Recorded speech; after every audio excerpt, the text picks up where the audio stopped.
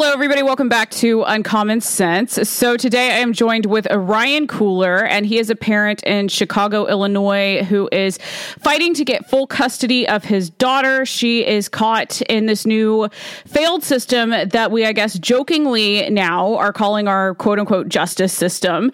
But Ryan is going to tell us more about his story and how other parents around America are fighting to get custody back of their children as well.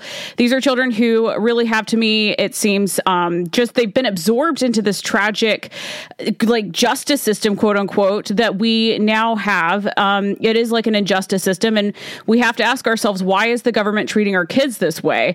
I've been saying it for a very long time now, but it just doesn't seem as though our legal systems really want what's best for kids and for families. It just seems like they want total destruction of the family unit, to be honest. But so first, Ryan, I just want to thank you so much for coming on the show.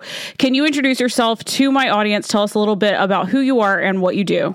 Yeah, sure. Thank you for having me. My name is Ryan Kolar. I'm a small business owner in Chicago, father of one daughter who is 10. She'll be 11 in a few weeks. And basically, my ex-wife and I had a very contentious marriage, a very contentious divorce, and a very contentious co-parenting situation for over a decade. We split because of abuse at me from her. And long story short, everything was just a grind, co-parenting, until she started dating what I refer to as her third fiance. She's had 3 of them since our divorce. Nothing ever materialized into a marriage. And the third guy was just one of these creepers. You just feel it. It's different. He acts different. Yeah. Daughter came home with reports of groping and molestation from her house. Wow. And to summarize, I basically trusted the court system to do its job, confirmed the molestation with experts, witnesses, evidence, and my daughter got buried in the system, and I was actually framed for crimes by the court officials. My daughter was removed from my home almost 18 months ago. Won't even let me talk to her anymore. And that was when she was 9.5 and she's nearly 11. Wow. We've talked a little bit about your story, but it just is still so crazy to me. Before we get into the specifics, and it is important to get into the specifics, I just wanted to see if you could give a broad overview of your situation, them framing you, and a little bit about your ex.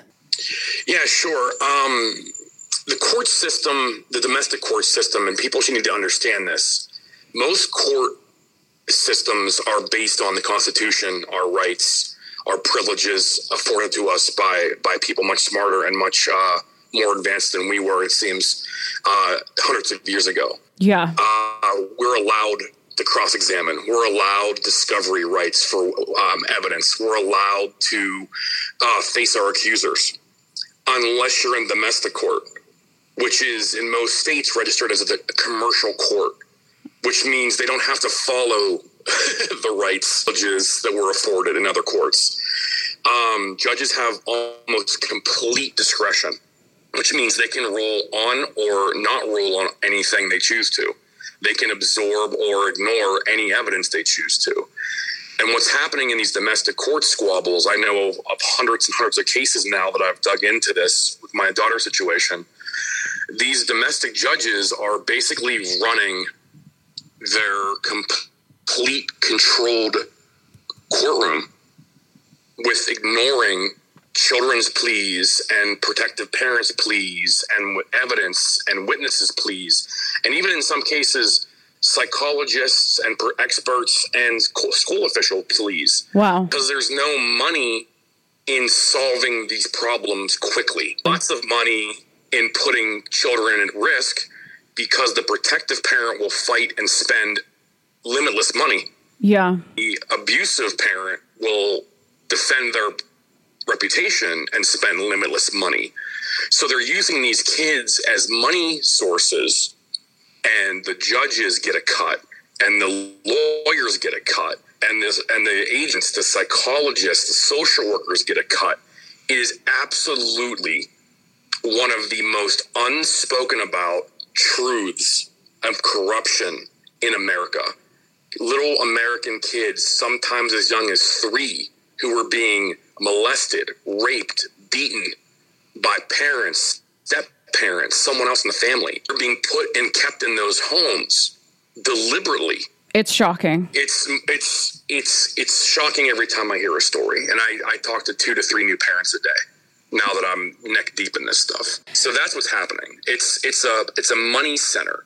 $56 billion a year industry, domestic court industry. Yeah, well, I mean, it is. It's completely shocking. It's terrifying. It's, it's not actually super, super out there to me just because, so many of our institutions are so messed up these days that it doesn't fully, absolutely astonish me, but it is absolutely heinous and evil and atrocious either way. I mean, it's absolutely ludicrous that the court systems would be taking children, away from the parents that are qualified to take care of them and putting them with the parents who are not qualified to be taking care of them. That just, kind of blows my mind. Sorry, go ahead. No, it's okay. It's a valid point. The hardest part is when these parents, the protective parents, as I refer to them as, versus the abusive parents. That's kind of an accepted nomenclature amongst us in this battle. The protective parents try to tell the school officials, try to tell the police, try to use government agencies like Child Protective Services, depending upon what state it is. And most people don't believe them because they're like, well, why would a judge rule this way? Why would a lawyer rule this way? Why would these people fight against evidence coming out? And that's the biggest question, is the why. Yeah. The only answer I've come up with so far, I mean, there's theories out there about evil versus good and the corruption of America and the planted judges from these special interest groups. I mean, those are all theories out there. I can't prove any of that. But what I see across every case I've experienced, and I've researched over 200 cases at this point around the country. Wow. It's just about money. Yeah. It's just pure money. Greed, just epic amounts of, if the kid's in harm's way, everybody makes money. If we roll in 15 minutes to put the kid with the safe parent, the case is over and we move on to the next one. There's no money in that for us. It's as simple as that. Yeah. And it sounds, very much to me like the government, let's create some problems so that we can solve your problems for you. Wink, wink. But are we really? And it is the government. This is a branch of government and it doesn't, it makes sense to me. Oh, this is going to be the way that we make a bunch of money. Yeah. I mean, the problems are clear. They're caused by people who are unhinged. Step-parents who are unhinged, aunts and uncles who are unhinged. I mean, who wants to hurt a child? You have to be a special kind of monster to hurt a child. But there's those monsters every day. I don't want to shock the listeners, but there's a lot of evil in the world. There's a lot of people who are maladjusted and a lot of people who are abusive and a lot of people who get off on some level of hurting a child. But I would say that the vast majority of people aren't. The vast majority of people protect children, love children, want to educate and protect and raise children properly. But there's these monsters out there, and these monsters are a profit center for the government's court. And the government's court, as we all have seen in every circumstance and every capacity in this country, the court is not geared towards justice. The court is geared towards sensationalism and profit. Yeah, well, no different from pretty much every other industry now these days. Like social media, everything is just like, look at this. This is the brightest, most horrendous thing ever. But look at how much money we're going to make. And then, sneaky, evil, moo, ha, ha, ha, ha, ha, laugh. Like, I'm not making a joke about this because it is very serious. And part of me is like, oh, I wonder how these people got into these positions. How did they become who they are? But if it is a systemic problem, then we know exactly how this happened because it's corrupt and it's corruption. And that's what's happening is what it is sounding like. So I want to talk about them framing you a little bit more. Can you talk about them trying to make you look like the abusive parent, and just kind of the corruption there? Yeah, it's a long-standing theory that's been disproven by everybody of note in the last 30 years. But there was a PhD back in the 70s and 80s named Gardner, who, by the way, committed suicide at one point. So clearly he was balanced. And he wrote this horrific, blood-soaked book about parental alienation. And in the book, it theorizes that the protective parents who turn the abusive parent in for abuse are alienating their children from the abusive parent. And the courts are still relying on this ancient, disproven mechanism. So when a protective parent reports abuse of a child and proves it, in whatever capacity they prove it, body cam footage, videos, witnesses, child's reports, whatever the case may be, they're using this outdated, antiquated theory from this long dead psychologist who's been disproven hundreds of times, thousands of times, as a mechanism to keep that child away from the protective parent, because they're using that as, oh, you're abusing the child too, or more so than the abusive parent, because you're trying to alienate the child from mom or dad or whoever is the abuser. And that's so pathetically dumb. It's the fact that they still use it, and they use it against me. Oh, you turned stepdad in for abuse. You turned mom in for abuse, but you're alienating mom from your daughter. And I'm like, this is insane. Sitting there in the court and your mouth drops open. Yeah. And I mean, the appalling thing to me, I mean, it's all appalling, but one of the most appalling things to me is that your daughter is now living with her molester, your ex's boyfriend. Yeah, she ended up marrying him and having a child. And that's another strange activity that happens in courts every day. These lawyers, when they told me the same thing years ago, because I've been in court now off and on for years battling for my daughter's safety. And 7 years ago, I was living with an amazing woman who I will never speak poorly of. And we went into a lawyer's office, and she looked at my girlfriend and said, "Do you love Ryan?" "Yes." "Do you want to be with Ryan?" "Yes." "Do you want to be a mother to his daughter?" "Yes." "Great. Get pregnant, get engaged, and make a big stink of it. It helps our case." So the lawyers are literally coaching people to have children, whether or not they're ready for that, to help the case of protecting custody rights. And in my ex-wife and her pedophile husband's case, they married and had a child to make him look more normal. Wow. He's anything but normal. It's like mind blown, because I did not know that was happening. Oh, it's a common occurrence. Another sibling, a half-blood sibling, actually overwhelms a lot of arguments because they don't want to separate siblings in the court. So it's a strategy when they're losing cases for a mother or a father to have another child with another person to keep the case alive. Wow. It doesn't seem like they care about the kids going through this at all. No, and I can say this verbatim because I was a victim of the same thing when I was a kid. I'm a child of the system as well. And I was being beaten by my father on a regular basis. He had every other weekend custody. And my mother never really pushed back. I confessed to the school. I confessed to psychologists assigned by the court. I told the judge. I was 8, 9, 10 years old, just like my daughter, same age. No one cared. And they just kept me going to his house every other weekend, regardless of what I came back with, whether it be a bruised sternum or a broken nose or whatever the case may be. It didn't matter. I'm on for 30 plus years because I'm now in my 40s, in my early 40s. Wow. I'm just getting goosebumps. First of all, I just want to say I'm sorry that you went through all of that, but it's just, it sucks that it's your daughter's going through something so similar and at the same age. And, the schools again are just totally disregarding when the students are coming to them and saying, "Hey, we have this thing going on and it's not legal and it shouldn't be happening. And can you help me?" And they don't do anything. This is a great segue. So I appreciate that. My daughter has been seeing a social worker at school, licensed social worker. And her school, like every public school, leans more to the left. Yeah. She came home in second grade crying about the world ending in 10 years because of, global warming. She came home in third grade with her first sexual classes. What? About safe sex and about whatever the case may be, other topics on that level. And I mean, we're talking about crazy people. These are 7 and 8 year olds coming home crying because they're learning about,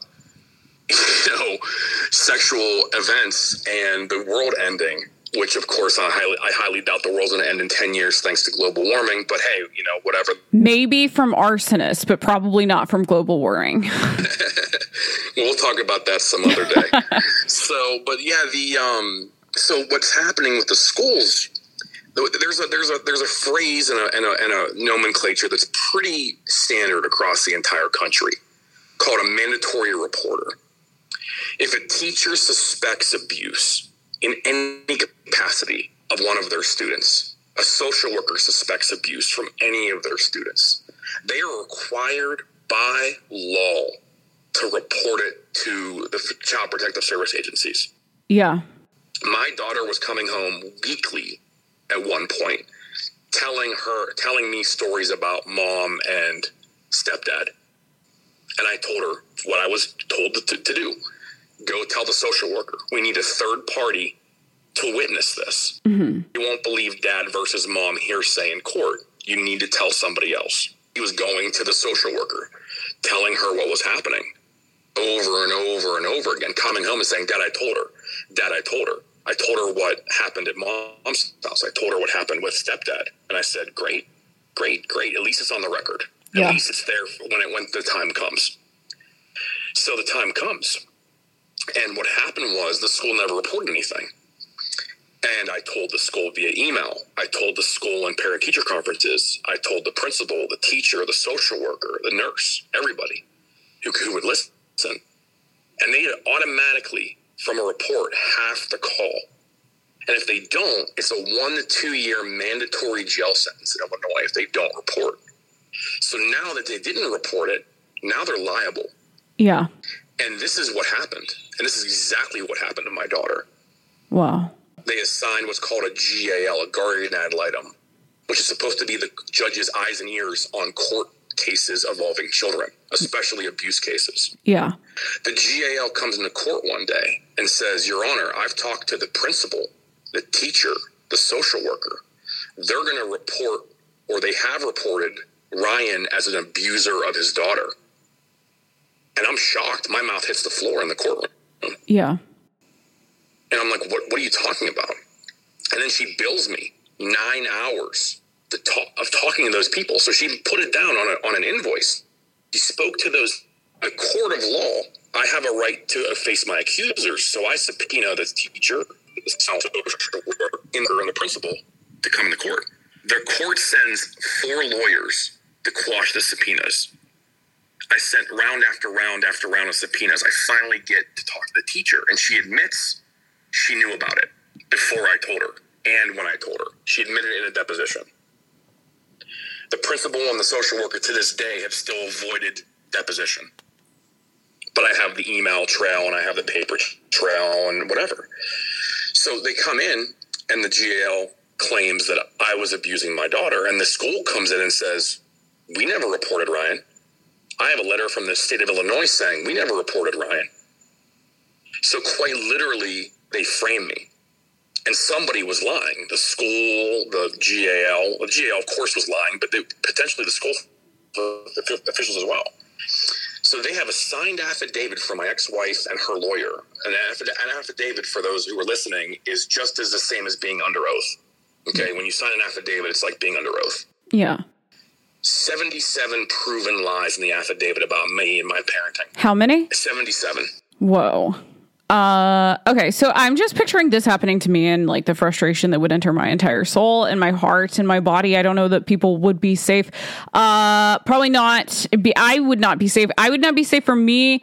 Everybody would not be safe for me. This sounds like a living hell. Like this sounds like a literal living hell. I don't even have kids yet, but when I have kids, like to imagine this scenario happening to me where your name's getting dragged in the mud, everybody's saying you're a terrible parent, your kid's getting ripped away from you. This is common. I mean, my case is like minimal compared to some of the ones out there. Like there's a mom who has 2 positive rape kits of her daughter from her ex-husband and his friend. and she can't get her kid back in Chicago. This is just like so heartbreaking to me. I don't understand how, how do more people not care about these little girls? Well, this is what's amazing. It's boys and girls, right? There's little boys who are being molested and raped as well by dads and moms and uncles and everything else. But in my case specifically, so I have a paid invoice stating she talked to these people for 9 hours. You figure in 9 hours she could deduce whether they called about me or not. But I have a letter from the state saying they never called. I have the school officials coming in and saying they never called under their lawyers' reports and under their lawyers' statements. I have a teacher admitting they knew about the abuse, and I can prove with a paper trail they knew about the abuse. So now they're liable. Now they're playing the defense game, right? On one side of them not reporting, they're guilty. But on the other side, if they claim that they called about me, they're lying under oath, and now they're guilty. So they're screwed either way. Yeah. And so was the GAL. Here's the screwed up part.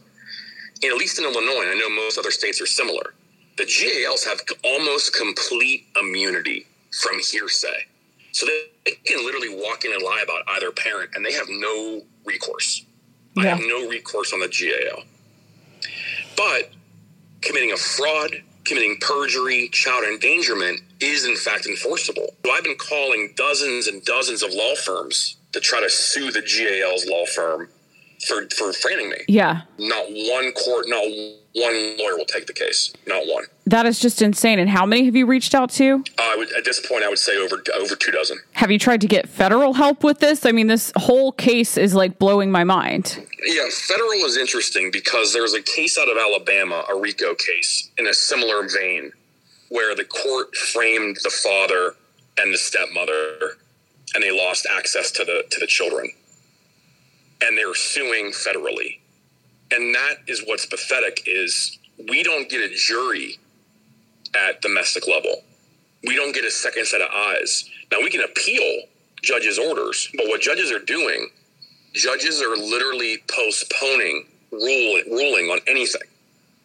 If they rule on something, I can appeal it. Right. But the appeal process is such a joke, especially in Illinois. Less than 2% of cases are reviewed, and less than 2% of those are reversed.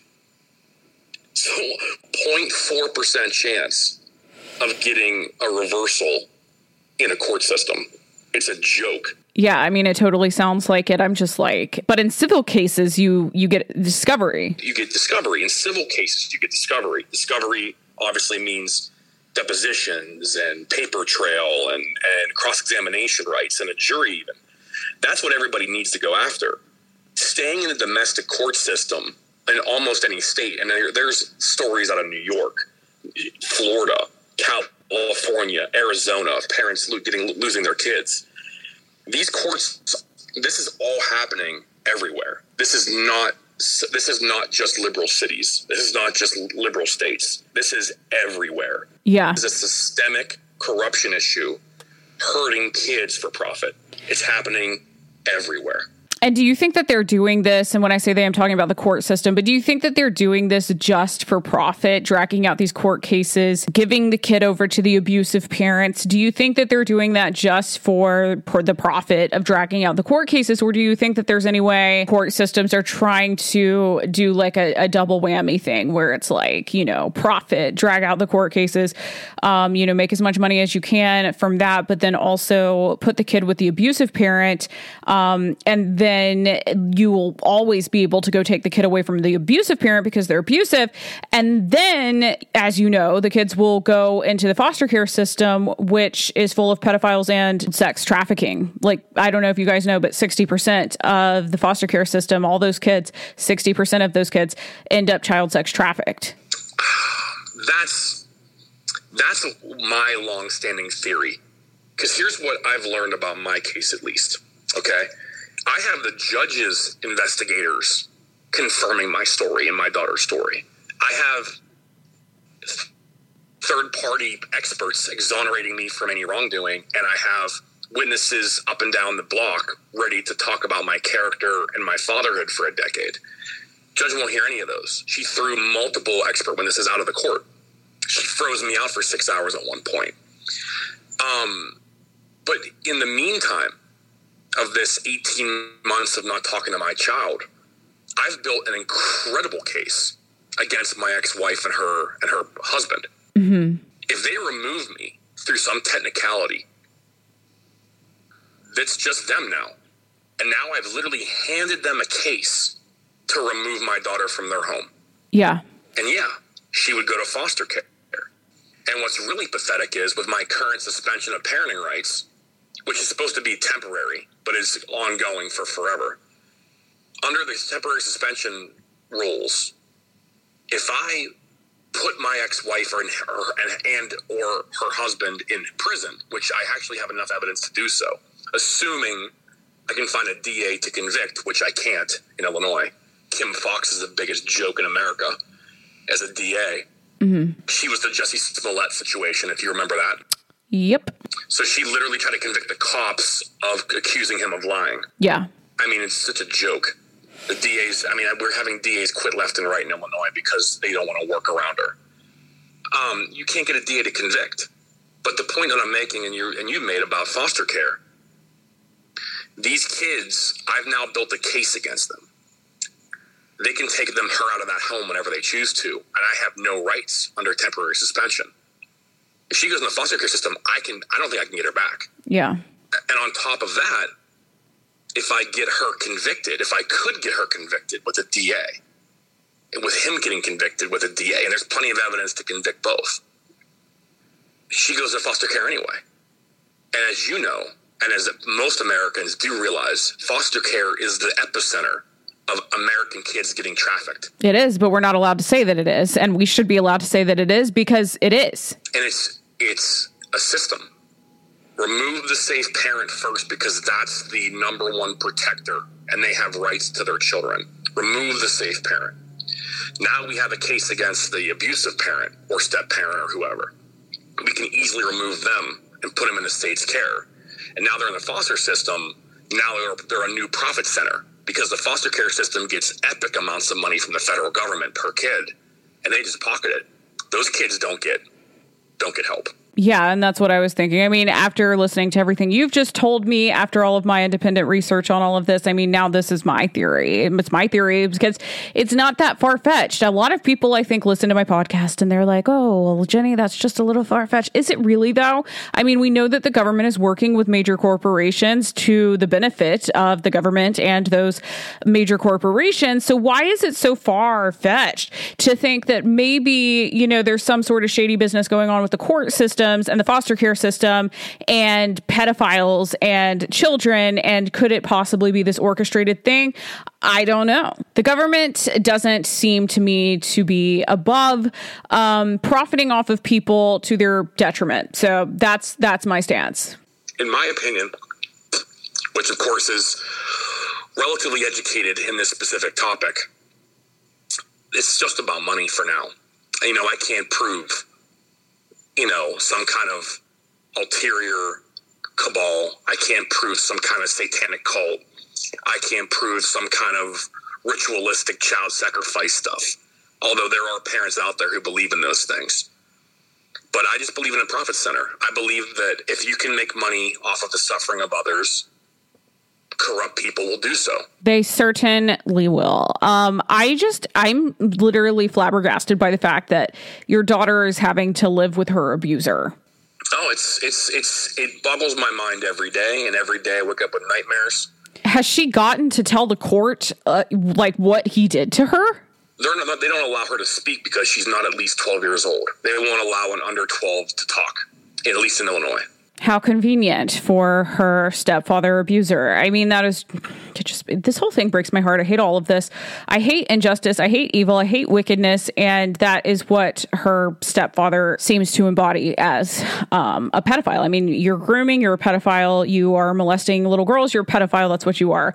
And I'm so tired of us not just being able to say that, or people saying, don't offend the pedophile. What about the kids? What about the kids? What has your ex-wife had to say about them dragging your name like this? Well, here's what's fun about my ex-wife. Okay, she's a proven liar. Okay, she was actually diagnosed by the court forensic psychologist as a pathological liar, a narcissist, And she actually failed her personality and sociology tests in the process.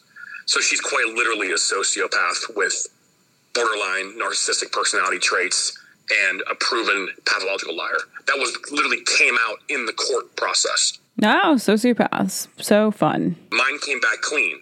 Psych profile, personality profile, socio profile came back clean. And actually, the third-party investigator for the judge came back and said, Ryan's done nothing wrong. He was framed. The school doctored her records.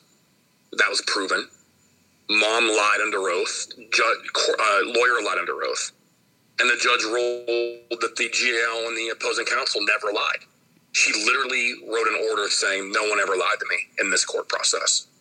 So what can I do if the domestic judge has full discretion and just ignores the truth?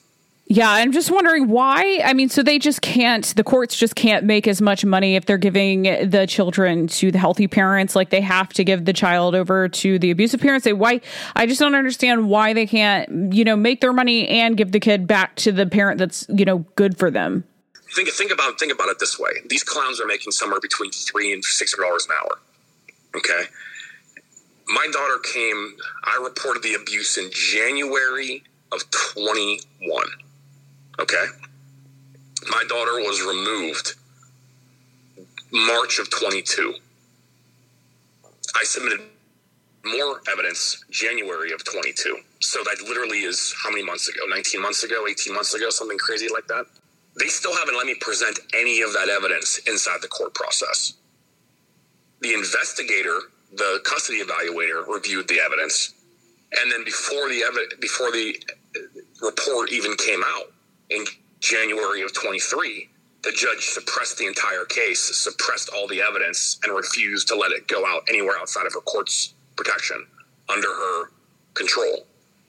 So even if I wanted to present the evidence, which now I don't care, I'll violate the judge's order any day of the week because I'm trying to protect my child. Yeah. This is what they do. They bury the evidence. They bury the case. If they listen to me in January of 21 or in January of 22 and let me present the evidence, the judge under law has to put the child in my care. Instead, she let it go another 2 months and let them frame me, building a March 22 motion full of those lies, since proven in the court process. So it's literally just dragging it out for money. It's just dragging it out. They could have removed my daughter, put her in my care, and investigated the pedo while she's safe. Yeah. But there's no money in that for them. Wow. I mean, I just don't know how these people live with themselves. How do they sleep at night? Talking about sociopaths, I know way too much about sociopaths. I know way more about sociopaths than I ever wanted to know about sociopaths. But is the entire court system just made up of sociopaths? How are they doing this to children just for money? I mean, they know that they're dragging out these kids' trauma. They know that they're putting them with abusive parents. They know that the good parents are going to, be in a situation like you, which is a nightmare. And they just don't have they have no regard for the safety of the children. Well, I don't know how many lawyers you know, but I've met lawyers in every capacity: business, real estate, court, domestic, civil, criminal. I've rarely met a lawyer who would choose ethics over money. Yeah. This is just overwhelming. This is just really a lot to take in. How many other parents have you talked to across America who are going through similar situations as you? Hundreds. The most horrific stories I've heard are in Illinois, Cook County, Chicago, because there's no recourse. Kim Fox, the DA, won't convict the judge. She just won't, especially a liberal judge, and which is most of them. Yeah. Florida is an epicenter. Broward County, especially. Miami-Dade County, especially. There's all kinds of battles going on in LA County and San Mateo County right now in California. I don't know if you've ever heard a woman named Catherine Kasanoff in New York. I've heard the name. Okay. So her story is even more severe. She's she passed away. She was a legitimate district attorney for the state of New York. She's a lawyer. She's a district attorney, for Christ's sake, in New York. She has video evidence of her ex-husband, who's a corporate lawyer, beating her kids. She has video of it. In the court process, they took her house, they took her vacation home, they took her cars, they destroyed her career, she developed cancer, and she had assisted suicide and committed suicide over losing her children and losing her reputation and losing her life. Wow. There's a woman in Florida just this past week, lost her kids, 10, I believe 16, I might be wrong about the older one, to the abuser, to the abusive husband. She murdered her kids and herself to protect them from him. The system wasn't going to do shit. The system took her kids out of her home and put them with the abusive dad. And she killed them and herself. I mean, this shit's happening. I mean, the desperation that goes into that. How does everybody not know about this? Why is there not more attention brought to this? I'm very pissed off, frankly. And I know I'm cursing on the pod. Sorry, you guys. But this is very heavy stuff. This is like, how is there not the brightest spotlight ever shining on this issue? Well, that's the whole thing. The media won't touch it. They deem it as a domestic squabble.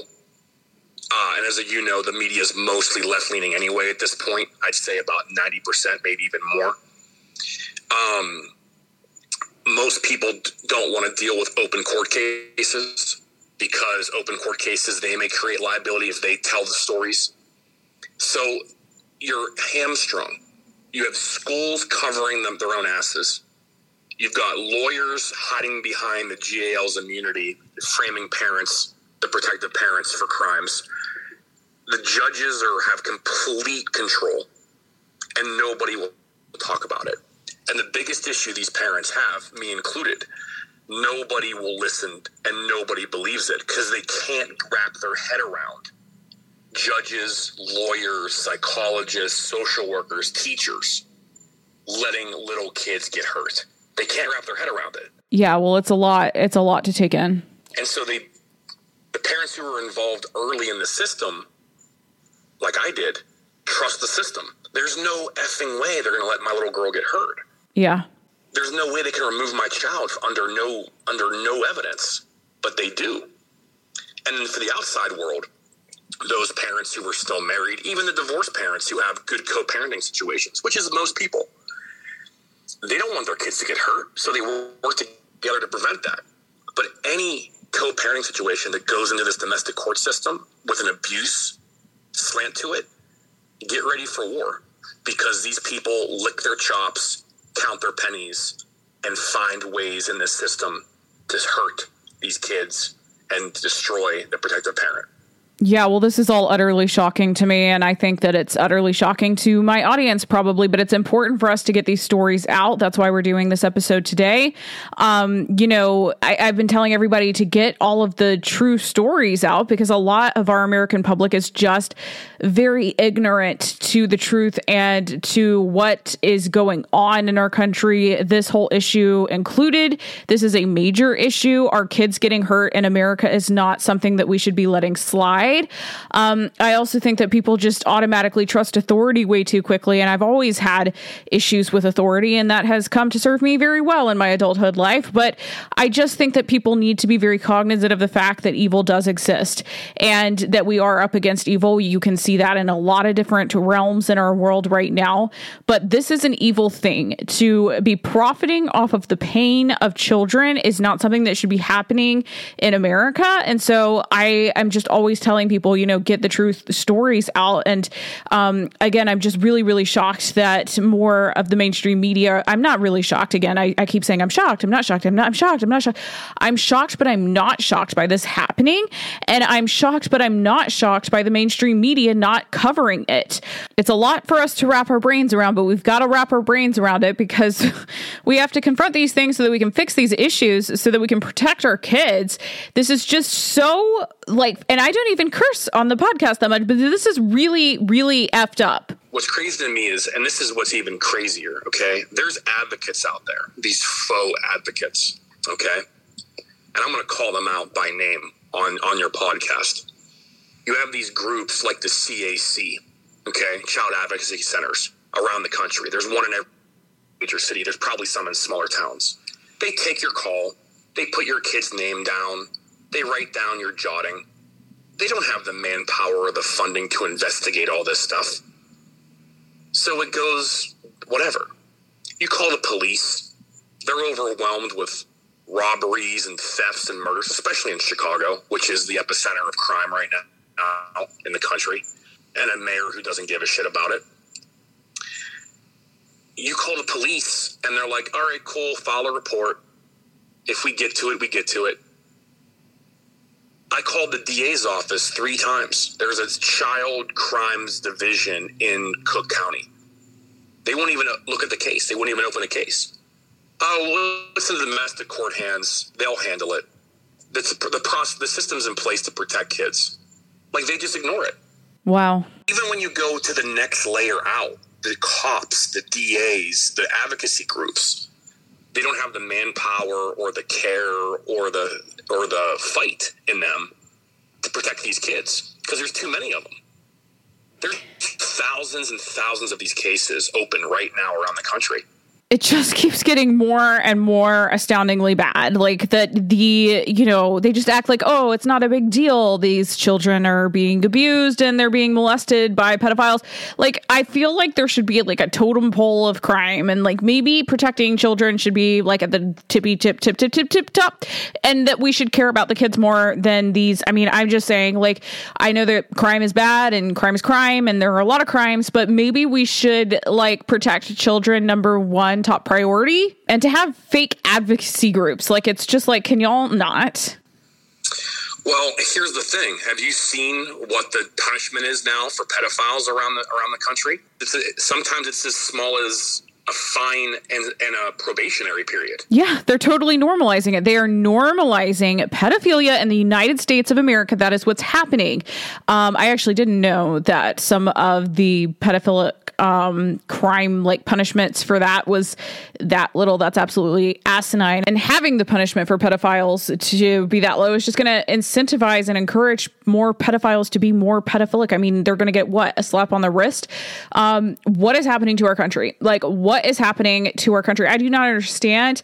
I have been seeing and just watching it so quickly unfold to be this thing where we are just so quickly, quite legitimately legitimizing and normalizing pedophilia. And it's a big, big problem. We are, I mean, do you guys remember all of the posters that they were putting up a year or two back when they were just like, it was literally a man holding hands with a child, and it had the pride flag on it, of course, because pedophiles are trying to write off the LGBTQ plus, just degenerate community. And the poster said, love is love. Literally a grown man holding hands with a little child. Like, no, pedophilia is not love. Pedophilia is rape. And you can't say love is love. This is the slippery slope I've been talking about for so long. So many things have such a slippery slope. And for the longest time, we were telling you guys this whole LGBTQ plus pride whole movement was going to be something that the pedophiles were going to latch onto. And surprise, surprise, now they are. And now a lot of pedophiles are getting like no punishment for being pedophiles. Does anybody really think that that's a good idea for society? Does anybody really think that traumatizing little kids is like a good thing? Do you really think giving kids PTSD is like a fun activity? Like, what is wrong with our country? Like, what is wrong with our entire world? Well, anyone in your audience can Google this. How they changed the pride flag, red, white, the rainbow flag. Yeah. And they added light pink and light blue to it and 2 shades of brown. Yeah. Brown and black, I believe. The triangle at the edge or whatever. Yeah, yeah. Go Google what the pink and the blue mean. It represents children. And it's supposed to, like, they slant it sometimes as young children who feel, that there's some other gender. But they also slanted a young attracted person, YAPs. Yeah, or the crazy maps, like minors attracted persons. Legalizing pedophilia in this country. They are. They legitimately are. And it's right in front of our faces. We all see it happening. We see it happening in the streets. June, Pride Month and drag queen story hours. I mean, to me, it's like that should be, I think that everybody at the Pride June, yay, naked in the streets, people should be arrested for public indecency. I mean, that used to be a thing, but I guess it's not anymore either. The world is going crazy. America has gone absolutely mad. But in my mind, the drag queen story hour and these pride events that parents take their kids to, it's just, to me, that comes down to a parental lack of morality and faith issue. Like, they are just doing that because everybody else is doing that and they think it's hip and cool. All of these liberal progressive mothers are just trying to get brownie points from other liberal progressive mothers. And so they're just trying to be cool and get their stupid brownie points. But, this is a big problem with the court system in particular, because it is suggesting that, these lawyers, these judges, all of these people involved, the government, are willingly putting kids in danger for profit, to the extent of possibly, putting them intentionally into the foster care system in order to be child sex trafficked. And that's a pretty huge story. Okay. So that's a really big story that people should be talking about more. And I don't see anybody else talking about this. I know that you've been on a few other podcasts. You're on my podcast now. And I know that you want to go on other podcasts. So if anybody listening runs another podcast or knows anybody who would be willing to talk about Ryan's story, please reach out to him, reach out to me, and I'll connect you to him. But, is anybody else other than the podcast that you've been on, is anybody else talking about this? And are the other parents in the same situation as you, trying to get their stories out too? The parents, I can't speak for everybody. I try my best to avoid generalizations, but the majority of parents I talk to are in some level of fight or flight. They're in some level of trauma response. They're in some level of shock, right? They lost their kids, or they're losing their kids, or their kids are currently being molested or worse. Yeah. They are just trying to stay alive. They're just trying to keep their head above water. Survival mode. Because they're so focused on the case that they're getting, their jobs are being affected, right? So I don't blame the parents who were going through hell on their reactions or their efforts. I've just been blessed with the ability, because my daughter's been removed from even talking to me. And that's bizarre. There's guys on death row right now who can talk to their kids. Yeah.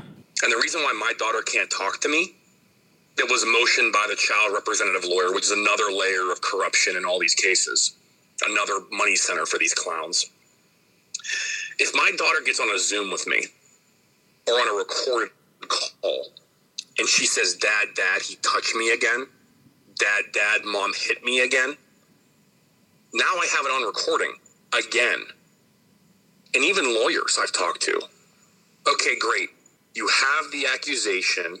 You have the evidence. You have the cover-up. But if you don't have another instance of abuse, the cover-up didn't harm the child unless the child was harmed again and you can prove it. So we can't file a civil case. What? There's a 4-stage process. And I'm like, clearly they didn't stop hurting her in the last 18 months. And once we subpoena these people, we'll get them on record and get these court things moving. And these lawyers won't touch it. So it's not just the parents throwing their hands in the air in frustration. It's the system of legal that they're in. And these lawyers are like, well, we're not going to spend $1 million in litigation on a $100 million possible case against a school unless we have all the evidence before we file. Yeah. So they won't even engage with it.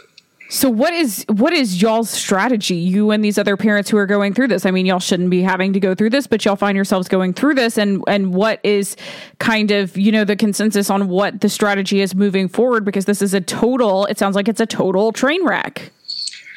It is a train wreck. I have inadvertently become one of the mouthpieces of this movement because the advocates are more or less worthless.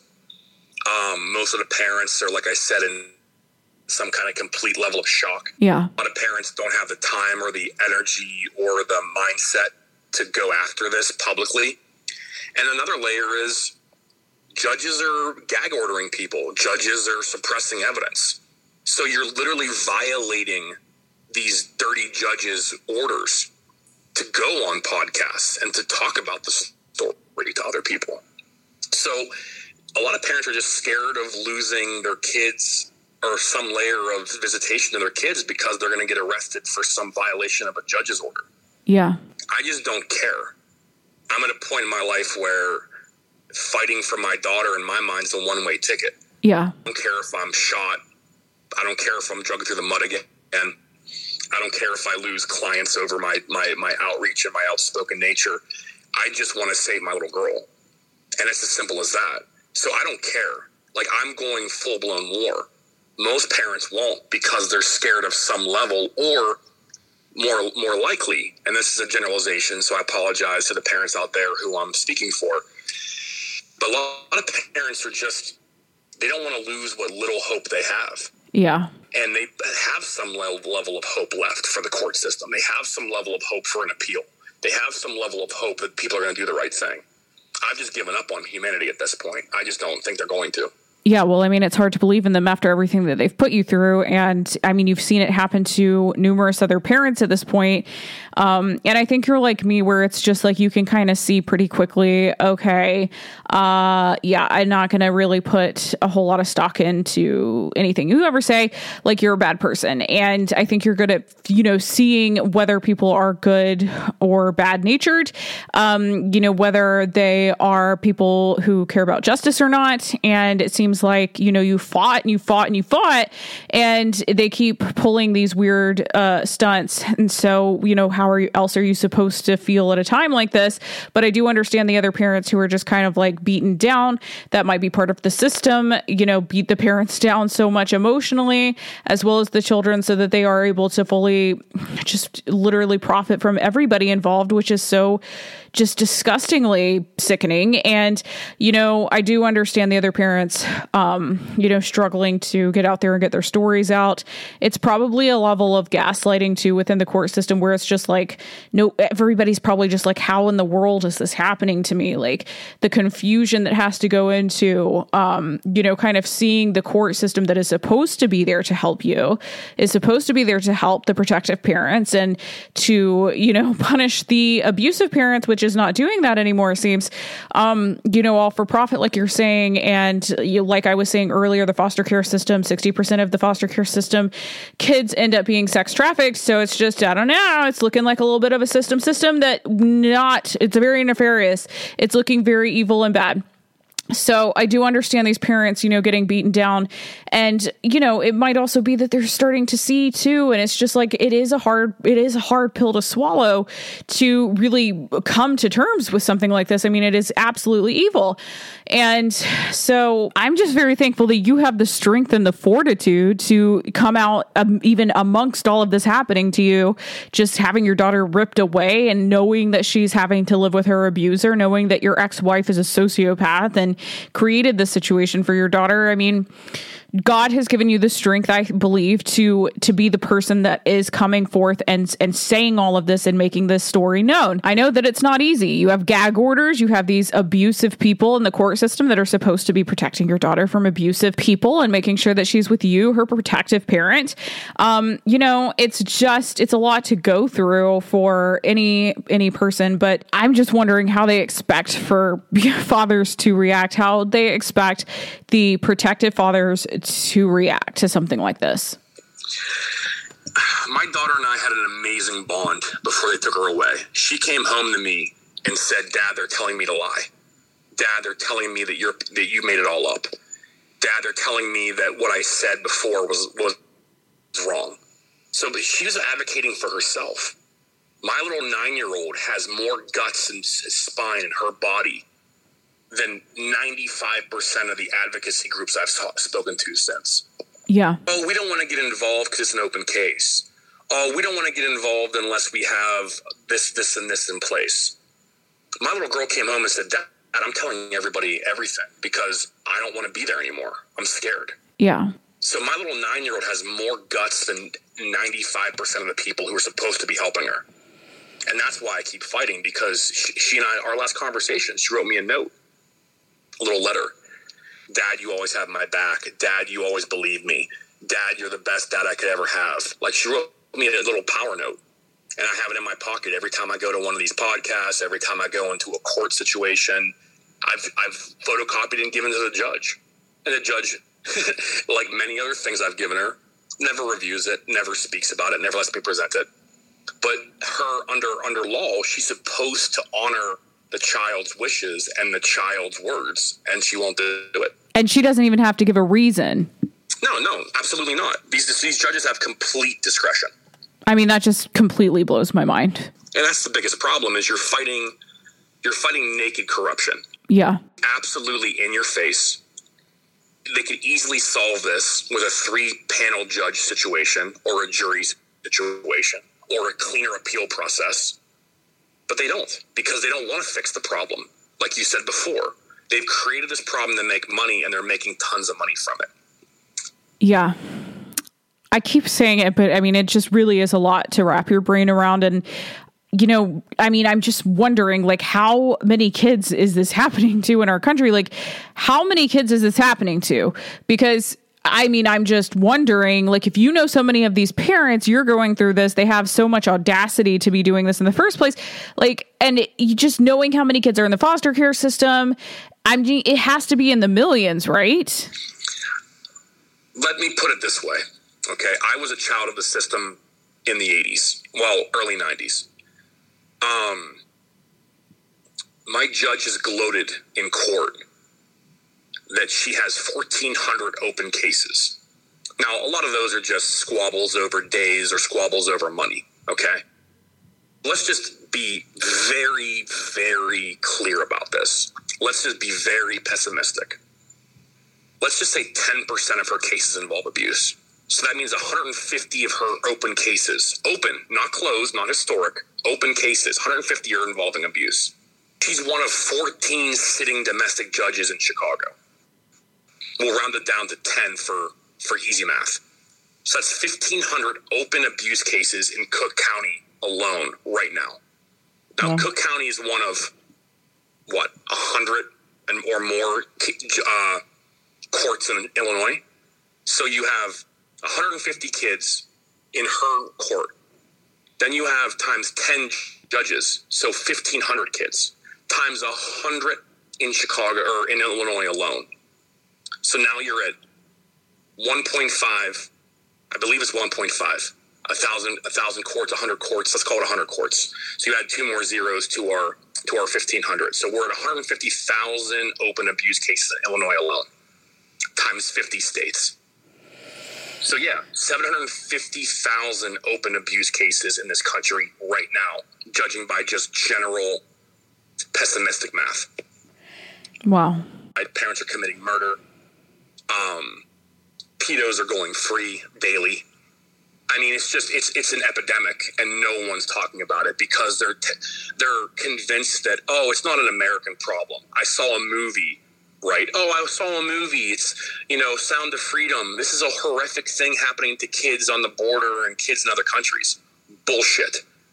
It's 10 times worse here, and no one's talking about it.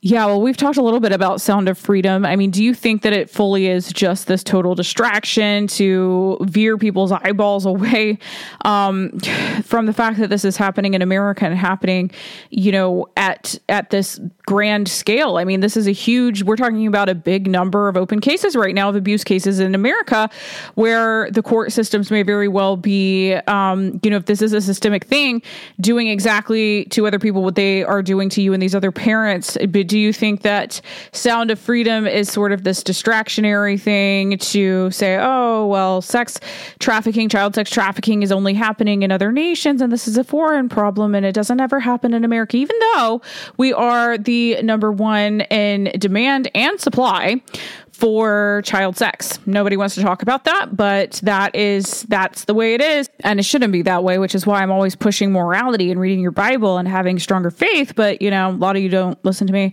I'm not talking to you guys who listen to my podcast. I'm talking to everybody else. But do you think that Sound and Freedom was, to distract people from the child sex trafficking that's happening here? I believe in psyops.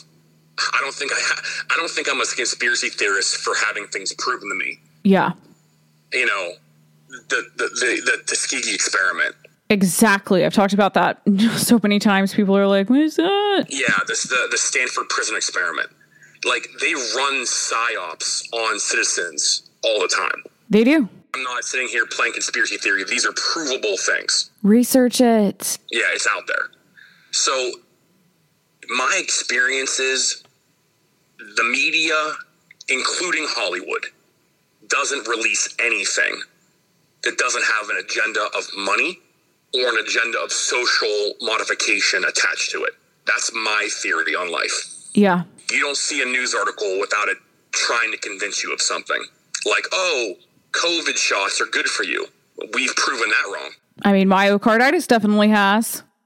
So everything I see on the media, I immediately question. Why are they presenting this? Why are they presenting this now? What's reading between the lines equal on this topic? Who's behind this? I believe Sound of Freedom is one of those. They're trying to say, oh, this is a problem and get all these people fired up. But it also distracts people from what's happening at home.